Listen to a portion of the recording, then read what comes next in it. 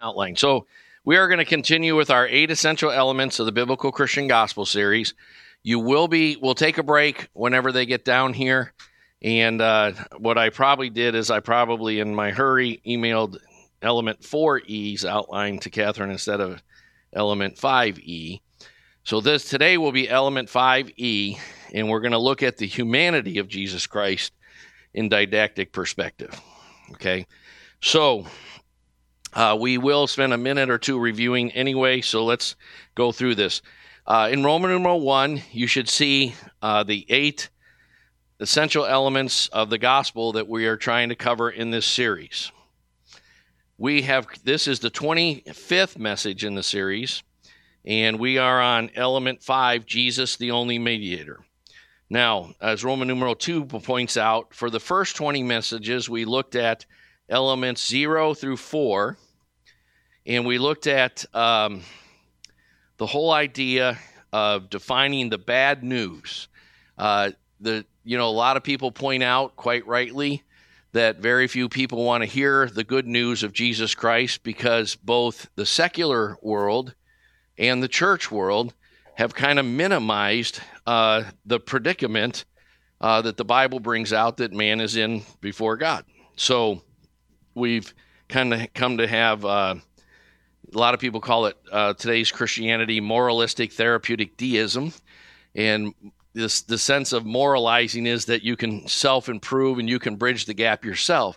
But the gap between God and man is so great that it took God sending his only son, who became a man, as we're going to look at today. We're going to look at the humanity of Christ.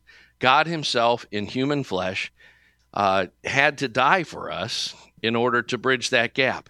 And that's not just to pray a sinner's prayer, but that's to live by every day. I cannot bring forth anything.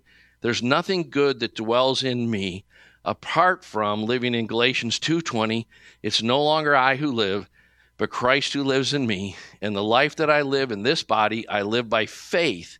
That is by clinging to, relying on, trusting, and being empowered by the resurrected Jesus Christ who loved us and gave himself up for us. That's the only way you can bring forth any kind of character that's acceptable to God. So now we've moved on to element 5, Christ as bridging the gap, and we're looking at Christology, because Jesus said, "Who do people say the Son of Man is?" And Peter answered, "Thou art the Christ, the Son of the living God." But other people had other opinions. And to this day, we're going to actually talk a little bit more today about what the Antichrist is, because in modern popular culture, it's become this like person. But the Antichrist is a spirit that would replace Jesus with anything else. And the Antichrist is talked about in 1 John 4 as a present reality. Many Antichrists have gone out into the world. All false religions are an Antichrist, because they have another Jesus. And as 1 Timothy 2 says, there is one mediator between God and man, the man Christ Jesus.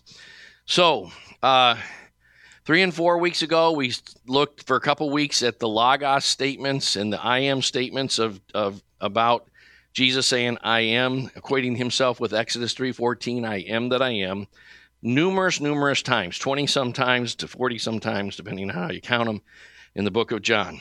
Then last week, we kind of introduced the subject of, I guess it would be 2 weeks ago, we introduced the subject of 8 crucial elements of Christology, and you could count them as 10 or 12. There's nothing spectacular about the number 8, but those elements include his sinless life, his prophetic witness, his miracles, his passion, his atoning death, his resurrection, his ascension, his glorification, his present reign, and his second coming. All of these are really important. And so then last week we started talking about the didactic teachings of Scripture. If anybody's been around this church for a few years, you know that we teach a lot about how to use the Bible to get many of the messages that you can't get just looking at the didactic teaching. That is, the literary devices, the word pictures, the metaphors, the parables, the typology, the case laws. There are many things that you need to know about how to interpret Scripture, but the most common hermeneutic, the most common way of interpreting Scripture is just the straightforward didactic teaching. So again, I want to define didactic one more time, and then hopefully they'll get the message down here soon, because I can't review much longer here. But didactic is defined in this way. In scriptural usage, it's the straightforward or plain language teachings. Teachings could be substituted for doctrines or statements. The plain straightforward language teachings or doctrines that contain theological, moral, and exhortative instruction to which aesthetic and literary considerations are subordinated. Again, the Bible is full of aesthetic and literary considerations. It's a beautiful piece of literature. So as we're going to see today, for instance, the tabernacle of God is among man in the doctrines of the humanity of Christ. And the tabernacle is a theme that starts in Genesis 1 and ends in Revelation, at the end of Revelation. So the Bible is full of these kinds of ways of looking at Scripture. And it's important for us to understand that, but it's also full of straightforward teaching. And in fact, there's a doctrine called the clarity of Scripture. When someone is being drawn to the kingdom by God and they start to read the Bible, they will understand things clearly out of the Scriptures. They will miss most of the message the first time through, but they will start getting many things that are needful and helpful for their relationship with God, for their salvation, for their being reconciled to God. The message of Scripture is clear, although studying it hundreds of times for a lifetime always yields deeper and deeper and better insights. So that's one of the great things about journeying with God. Now, the didactic approach is the most common approach, and it's because it's vital and needed. All right, so that was the beginning of last week. Then last week we looked at straightforward scriptures about the deity of Christ. There's a bunch of them on the back of your outline from last week if you still have that. And we ended with one that I didn't really get to talk about, so we'll talk about that, and then we're going to have to take a break till the outlines get here. That is probably my bad. So let's look at Luke 18 through 22. You should have Bibles in the pews. Hopefully you bring a Bible to church. It's amazing how many people go to church without Bibles these days. Kind of a strange phenomenon. Modern things are so different. Of course, then other people have a Bible in their phone and so forth. So look it up in your phone or your iPad or the Bible in your pew or the Bible you brought with you. Luke chapter 18, verse 18 through 22. Now, this particular passage, you can almost tell what's called an orthodox within the bounds of biblical historical orthodox, meaning right worship or right beliefs, Christian group by their interpretation of this one passage alone. All false religions turn this passage around to mean the opposite of what Jesus is saying. Just ask any Mormon or any Muslim or any other false religion that believes Jesus was a historical figure but has redefined Jesus as someone in not non-biblical terms. So in Luke 18, by the way, this passage is a central passage in a highly recommended book about the gospel called Today's Gospel, Authentic or Synthetic by Walter Chantry. That's on our recommended foundational book list, and I would encourage you to read it. But he uses this passage as kind of a demonstration of today's gospel versus Jesus' approach to the gospel.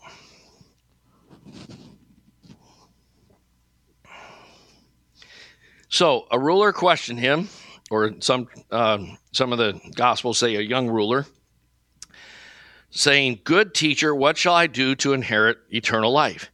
And Jesus said to him, "Why do you call me good? No one is good except God alone. You know the commandments. Do not commit adultery. Do not murder. Do not steal. Do not bear false witness. Honor your father and mother. And he said, all these things I have kept from my youth. When Jesus heard this, he said to him, one thing. That's a very important word. One thing.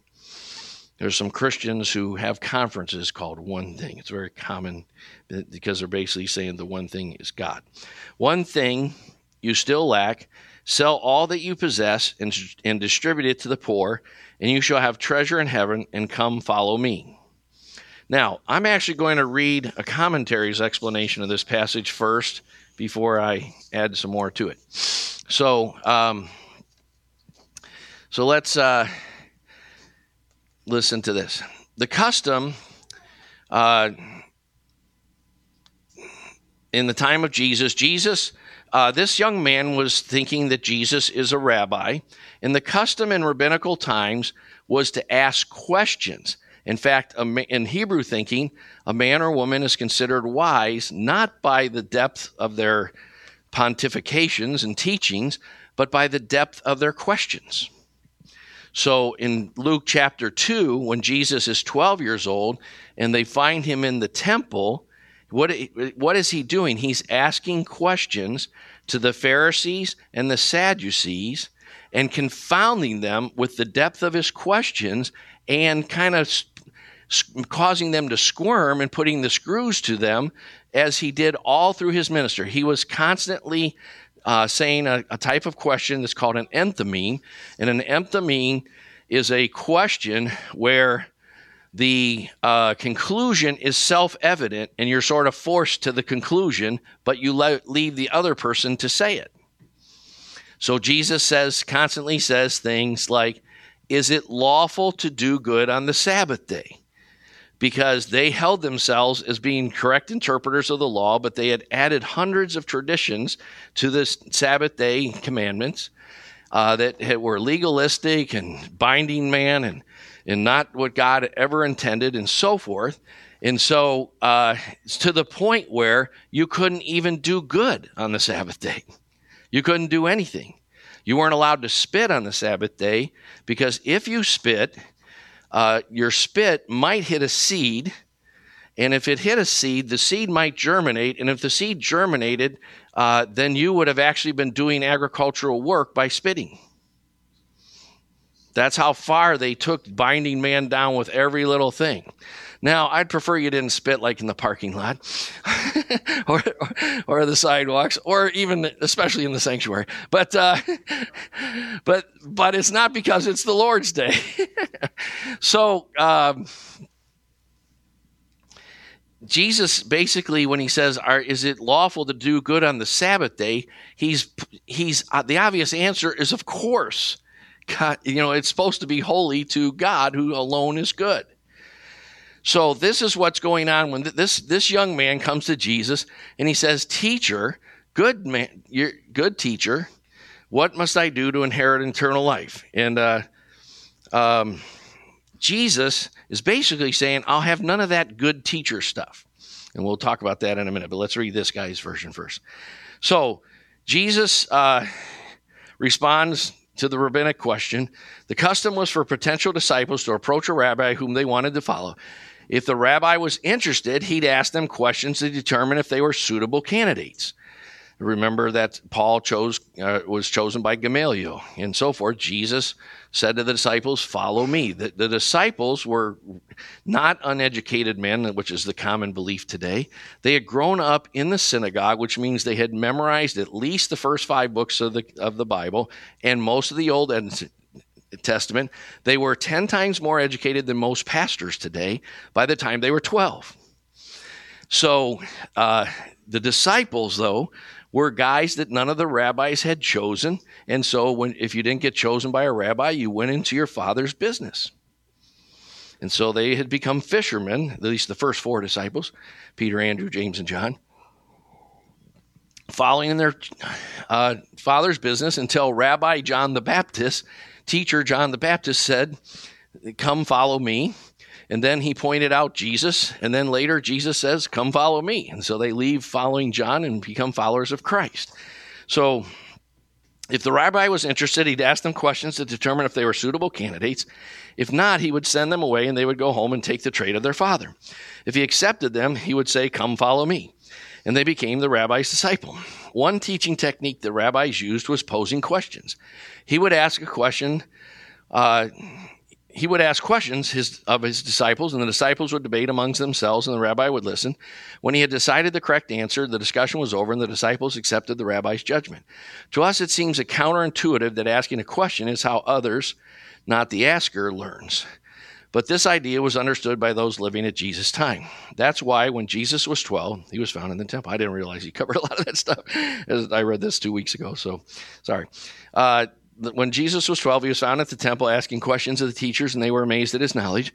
He wasn't learning from them, he was teaching them. Likewise, when his disciples finally realized he came from God, they said, "Now we know that you know everything and don't even need anyone to ask you any questions." We're all familiar with that passage, I hope. So I really don't think that the question was a rhetorical question for emphasis, meaning, of course I'm not God. I'm not that good. Jesus isn't saying that when he says, "Why do you call me good teacher?" No one is good except God alone. Instead, it was a combination of a job interview and a teachable moment. I'm not sure if the rich young man intended to offer himself as a disciple of Jesus. It seems pretty clear that he was genuine about wanting eternal life, but not necessarily did he want to follow Jesus. Either way, Jesus answered by inviting him to be his disciple, beginning by testing his theological and moral knowledge, teaching him about himself. If you want to be my disciple, the most important requirement is that you know who I am. And go ahead and start passing those out, Logan. Thank you. So,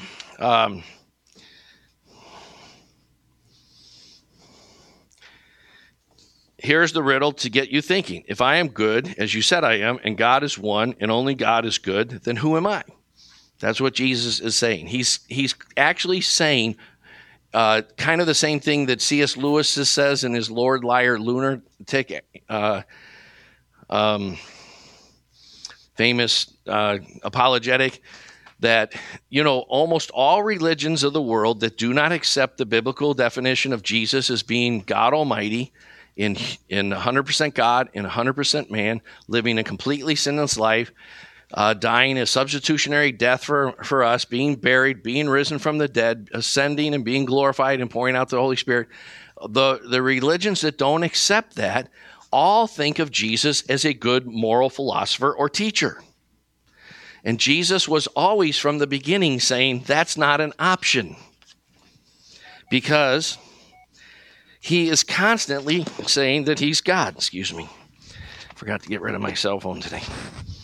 So if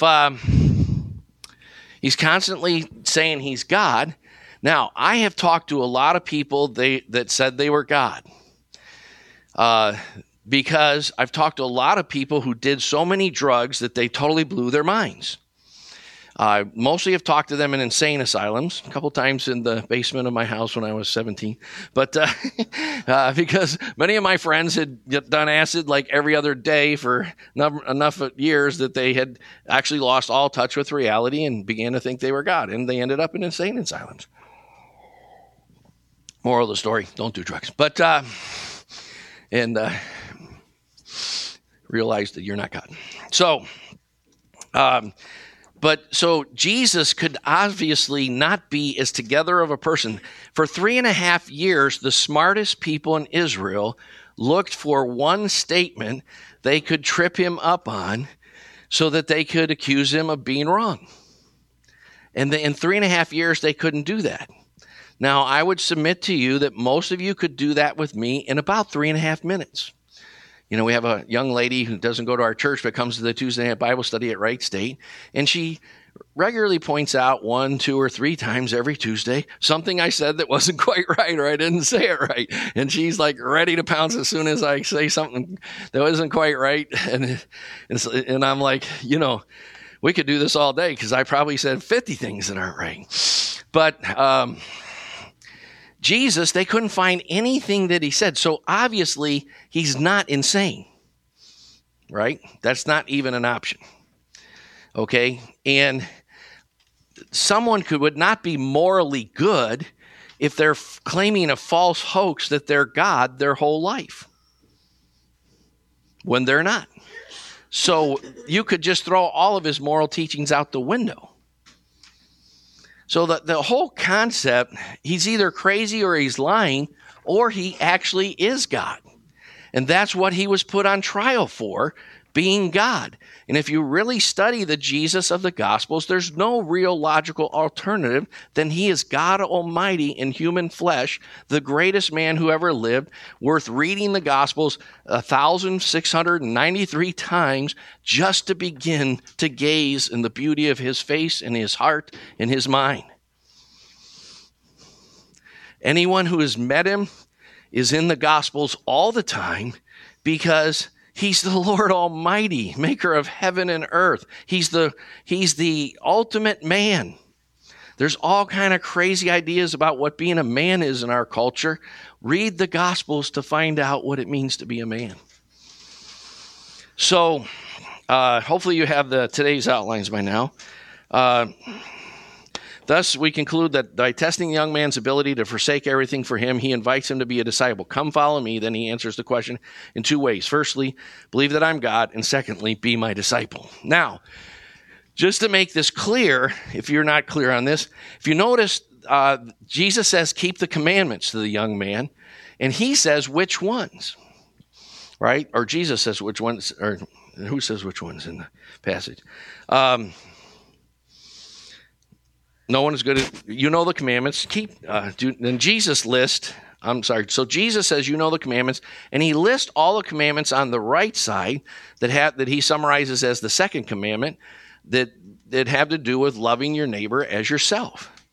Notice he doesn't list the first few commandments that have to do with loving God and having no other gods beside him and keeping the Lord's day holy and all these kind of things, and no graven images and no false idols. Jesus doesn't list these to the young man. He lists all the moral ones about our fellow relations with humanity. And the young man says, I've kept all of those. And Jesus actually doesn't debate him on that point. Probably he could have. I don't know about you, but I've broken most of those just in the last week. But, hopefully not, but probably. I have to take stock to realize, but I'm pretty sure we've, coveted. And has anybody not coveted recently? Has everyone been perfectly thankful and content with your life situation? And, so anyway, anyone never cheated on their taxes? Thou shalt not steal. Wish the federal government could know that commandment.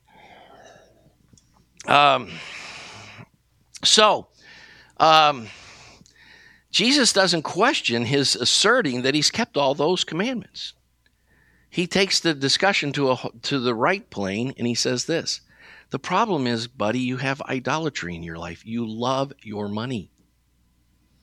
Now, he didn't tell everyone, go sell everything you have and come follow me. But that was what stood in the way of this young man following him. Every one of us has things in our life that stand in the way of whether we're going to follow Jesus or not. Sometimes it's the fear of relationships, and we've been hurt and we're withdrawn or shy or whatever. Sometimes it's codependent relationships, which is relational idolatry. Sometimes it's worshiping success in one way or another, like championships or higher promotions at work or whatever. All of us have idols. And what God always does is he addresses the idols of your heart right from the beginning. Because until those idols are crucified, you cannot be his disciple. It's a law of physics, so to speak. It's a spiritual law, and you can no more jump off a building and hope that if you got good momentum, you'd be able to fly, than you can become Jesus' disciple when you still have idols in your heart. And you have to renounce and repent of and confess his sin and turn away from the idols in order to receive Jesus at the start of your life. You can't do the modern sinner's prayer that I'm a sinner, which we mean, yeah, I've probably made some mistakes and I'm probably not perfect. No, you have to get down to the real issues of your heart in order to get started following Jesus. It's as simple as that.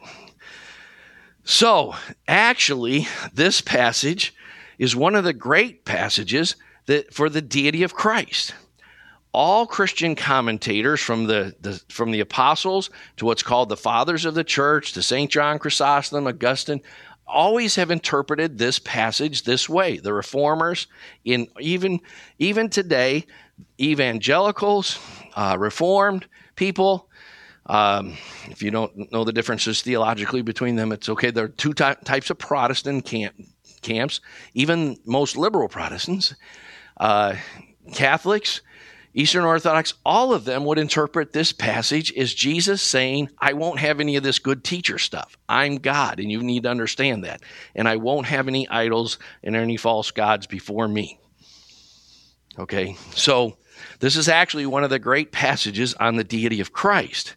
All false religions turn this around and say, see, Jesus said, why do you call me good? I'm not good. Why do you you can find Mormon commentaries and Islamic commentaries and so forth that turn that scripture around. All false religions turn that around. That's the essence. Who do you say that I am is the starting point of Christianity.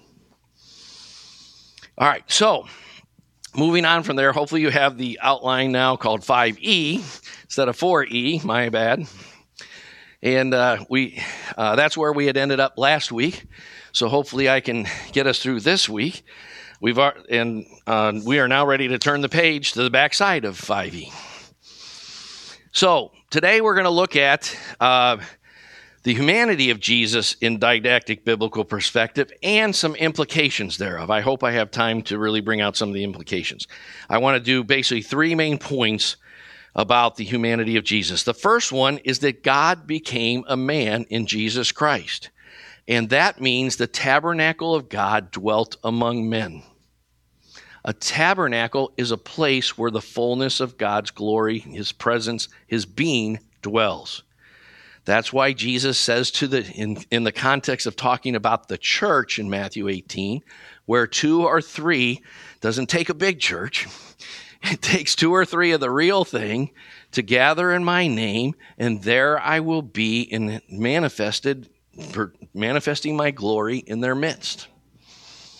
Okay, so in John 1, it says the Word became flesh, and we dealt with John 1 through 5 or so before.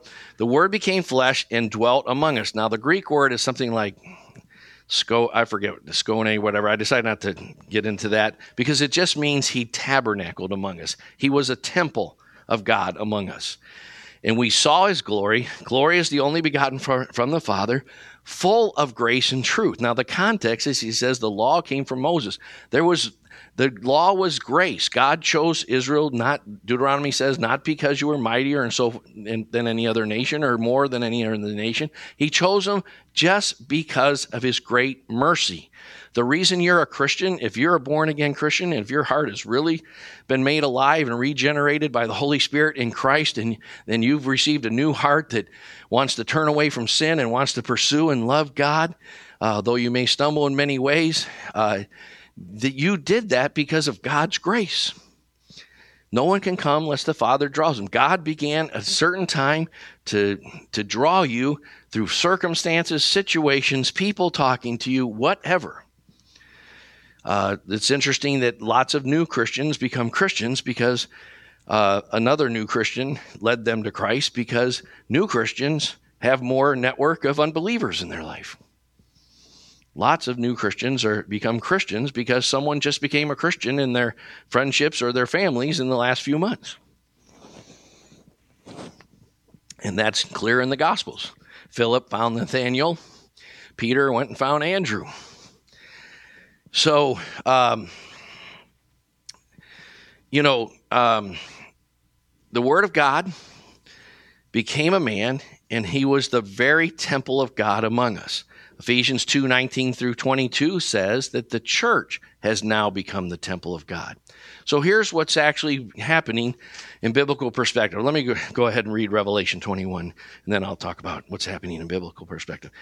Revelation 21:2-3 says, "And I saw the holy city, the new Jerusalem, coming down out of heaven." Now, this is not about the future, by the way. This is about an eternal present truth. Coming down out of heaven from God, made ready as a bride adorned for her husband. And I heard a loud voice from the throne saying, "Behold, the tabernacle of God is among men now. And he will tabernacle among them, and they shall be his people, and God himself will be their God. And God himself will dwell among them," and some manuscripts add, "and be their God." So, in the Bible, let's put this in perspective. The Bible interprets the Bible. So to understand any passage, you need to read the whole Bible.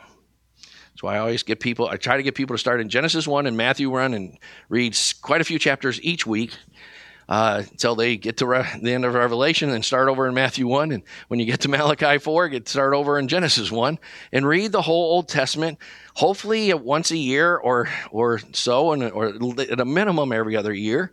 And read the whole New Testament at a minimum once or twice a year, but hopefully 2 or 3 times a year. And if you do that year after year, after you've been a Christian 5 or 10 years, you'll really start to understand the whole thing coming together. So in Genesis, before time began, God the Father, God the Son, and God the Holy Spirit lived in a perfect tabernacle. The glory of God filled the whole universe because that's who he is. Then he created the angels. And the glory of God was manifest everywhere until some rebelled, Lucifer and so forth. We don't need to go into all that much. But then God had an eternal covenant, Hebrews 13:20, the blood of the eternal covenant, between the Father and the Son and the Holy Spirit. Outside and above time, before time was created, God had always intended to make man, and he always knew that man would sin and fall and rebel against him, and that the Son would come to redeem man, and the Holy Spirit would come to make man a bride for his Son, and that the Son would then give it all back up to the Father, as 1 Corinthians 15 says. This has always been the purpose of God, to bring the kingdom of God to fill the whole earth in a time-space continuum world. So in Genesis 1, God creates a garden, and that garden is the perfect tabernacle of God. There's no sin there. There's nor death, neither dying. There's not the second law of thermodynamics. There's not the law of sin and death, and so forth. Then sin enters that garden. Most theologians think it probably didn't take more than a few days to a week, but who knows? Doesn't give us that. But when sin entered that garden, God, with tears in his eyes, had to escort man out of the tabernacle, because no evil can dwell in the presence of God. You cannot come before God with sin in your mind and heart and so forth. And that's why we can only come by the blood of Jesus Christ, humbling ourselves, receiving his grace every day, every minute, and every hour. There's a great Christian song. I think we've sung it a few times. I need thee every hour.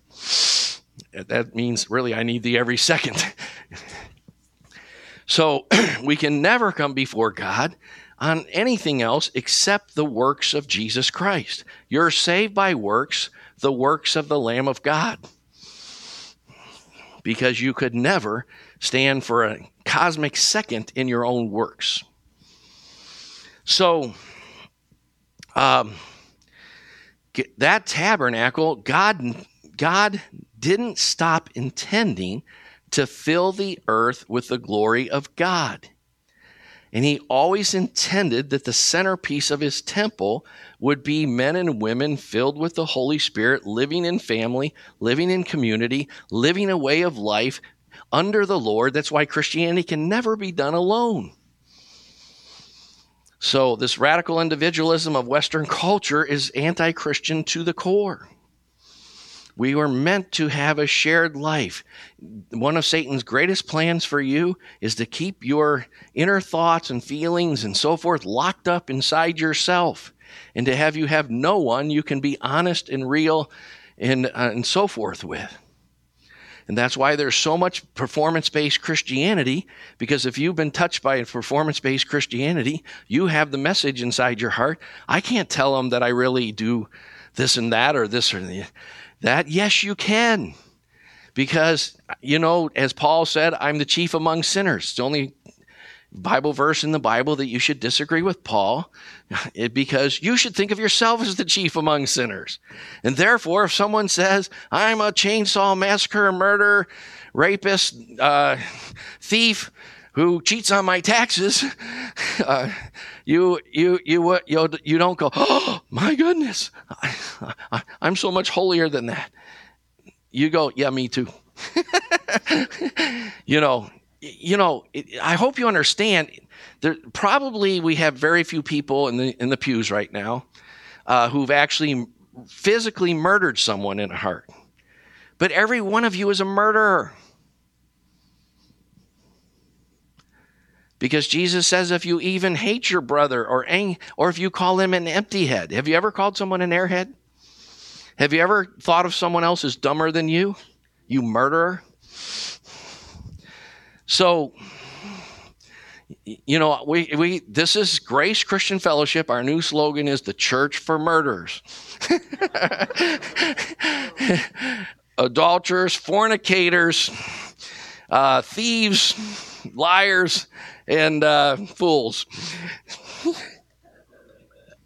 Starting with the pastor, and who have been redeemed and changed and have started on a journey towards sanctification, that if we look back at who we were progressively over the years, we can say, wow, it's so awesome how much God has given me maturity and sanctification, and I've become a kind of person I never could have imagined. But if we look forward to who he is, we realize we've only just begun. I'm just a babe in Christ. We know in part, we prophesy in part. We will not be known fully, and then we'll be fully known. Whoever has this hope sanctifies himself.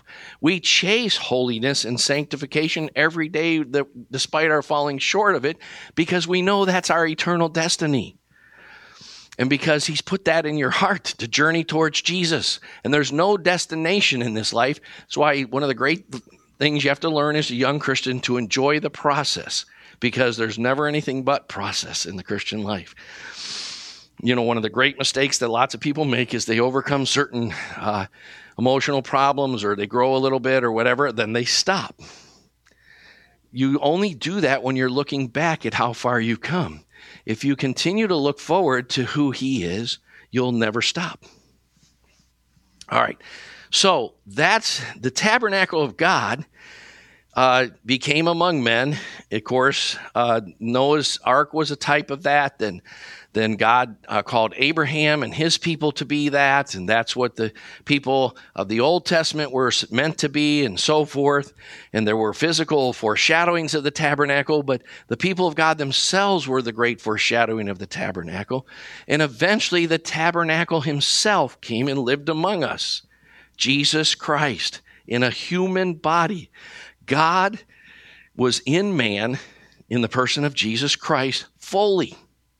That's what Paul says in Philippians, the fullness of the deity dwells in Christ. That he was the perfect temple as much as heaven was. Here on the earth in a time-space world, and he got hungry after he had fasted 40 days, and probably other times too. And he walked and probably got blisters when he walked long ways. I don't know. And he had real temptations, which is my next point. Let's get into this. Christ versus, that's my third point. Let's do Christ versus Antichrist. This is always and forever the choice. Every man is deciding between Christ and Antichrist. And even after you're a Christian, you continue to progress in sanctification by choosing Christ over Antichrist. 1 John 4, 1 through 3 says, Beloved, do not believe every spirit, but test the spirits to see whether they're from God, because many false prophets have gone out into the world. By this you know the Spirit of God. Every spirit that confesses that Jesus has come in the flesh is from God, and every spirit that does not confess Jesus is not from God. This is the spirit of the Antichrist, of which you have heard that it is coming and now is. So Pilate, remember, in all four Gospels, it records that Pilate gives the people a choice between Christ or Barabbas, right? Now, Barabbas means son of the Father. So do you want the real son of the Father or the false son of the Father? There are always many false sons of the Father.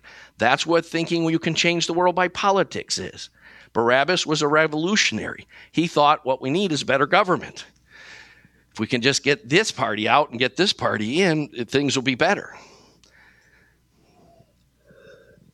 Sound familiar? Unfortunately, that's all too common in both the liberal and the conservative views of Christianity today.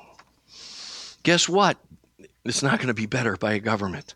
It's going to be better by a grassroots ground movement that restores the church and individuals and families and the kingdom of God to what God intends. And God will change the world for his glory and fill it with his glory prior to Christ coming back. Now, I wish I could preach on that one, but I only got 5 minutes or so left. So let's get into this very present help. I really wanted to have much more time for this. Hebrews 2 and Hebrews 4, I'm going to actually let you read them, but it basically tells us that Christ had to become a man in every way as we were. He had real temptations. And on a certain theoretical level, it was possible that he could have sinned. Now, that wasn't according to the eternal covenant. It wasn't according to the predestined foreknowledge plan of God and so forth. But he had real temptations in every area that you faced. And that's why this humanity of Jesus thing is so practically important for you. Everything you face. Are you struggling with emotional depression? Try having Jesus disciples. No, are you struggling with sexual temptation? Are you struggling with, just being grouchy and tired? Are people abusing you? Have you had friends turn away from you because of your going closer to Christ? Then draw closer to Jesus, because his best friends, one of them betrayed him for 30 pieces of silver, and the rest of them fled and ran when they came to arrest him. And the one who proclaimed the most loyalty denied him 3 times. I need friends like that. That's if you think no one, I was talking to someone this week about how we all go through this, like I don't fit in the church and so forth. Guess what? Jesus did too. And you draw near to Jesus and talk to him about it. I really wish I had more time to develop this point. Psalm 46, God is a refuge and strength, a very present, another translation, abundantly available or well-proved help in trouble or in tight places. Ever been in any tight places? Therefore, we will not fear, though the earth should change, and though the mountains slip into the heart of the seas, though its waters roar and foam, though the mountains quake and swell with pride. There is a river, and that's all metaphorical stuff about the city of God, the holy dwelling, the church. God is in the midst of her. She will not be moved. Remember, Jesus said, I will build my church, and the gates of hell will not prevail against it. God is in the midst of his people, his city, the city of God, the church, the tabernacle of God that is with men. And God will help her, the church, when the morning dawns, or at the turning of the morning. We are living in a time of great outpouring of the Spirit worldwide. And although there is some of the most shallow versions of Christianity that are the most ill-advised and misconceived versions that have ever been on the planet, that is not the last chapter. Because when the Holy Spirit comes, he will lead the church back into all godliness and all truth and all holiness. The Spirit of truth will come to teach us and guide us to truth. And the things we're saying about restoring the whole thing, only a handful of people are saying this worldwide, but 100 years from now, hundreds of people will be saying this worldwide. And as we have all these great moves of God in Africa and Central America and South America, eventually it will get to the point where they begin to understand it's not just mass quantities we need, like the cone head people, mass quantities. We need, what we need is the real thing. If you have faith like a grain of mustard seed, you'll be able to. So God will start taking the church back to purity, back to its biblical patterns of leadership and servant leadership and plurality of leadership, back to the power of the Holy Spirit and the gifts of the Holy Spirit, back to true non-reductionist, full apostolic ways of looking at Scripture. God will build his church. And no matter where you are on this continuum, and no matter what burdens you, I always love it when I just happened two or three different young Christians this week started getting overwhelmed by the presence of God and crying and so forth as they were reading about the Holy Spirit in some cases, or reading about evangelism and discipleship, and you're getting the burden of God. And when God starts to give you a burden, he doesn't do it to frustrate you. He does it to guide you so you'll chase that all your life. Whatever was the greatest experiences of God's presence when you made the greatest commitments before him, never stop chasing that. So I wish I could spend more time on this, but we have a high priest who can sympathize with our weaknesses. And if you can really get this Christian truth, draw near to the throne of grace to find help in time of need. Don't do as performance-based Christianity would do when you see that you fall short, whether privately in your own Bible studies or some brother or sister confronting you. Get over defensiveness. Be confrontable. Be challengeable. Love means always having to say you're sorry. And come before God and say, God, I don't measure up. Rescue me. I need a rescuer. I need a deliverer. I need to be a new creation. I need you to change me and sanctify me and make me more Christ-like. And Jesus, no matter what you're going through, one of the reasons you need to study the Gospels again and again and again is whatever you're going through, Jesus already went through that for you. I can't think of a human temptation that Jesus didn't go through for you, that he can't sympathize and empathize, yet because he didn't sin, he can also empower you to overcome. And that's why grace is not the modern definition of just undeserved favor, but it's the biblical definition of undeserved favor leading to empowerment to grow, change, and become the fullness of God in Christ Jesus. Amen.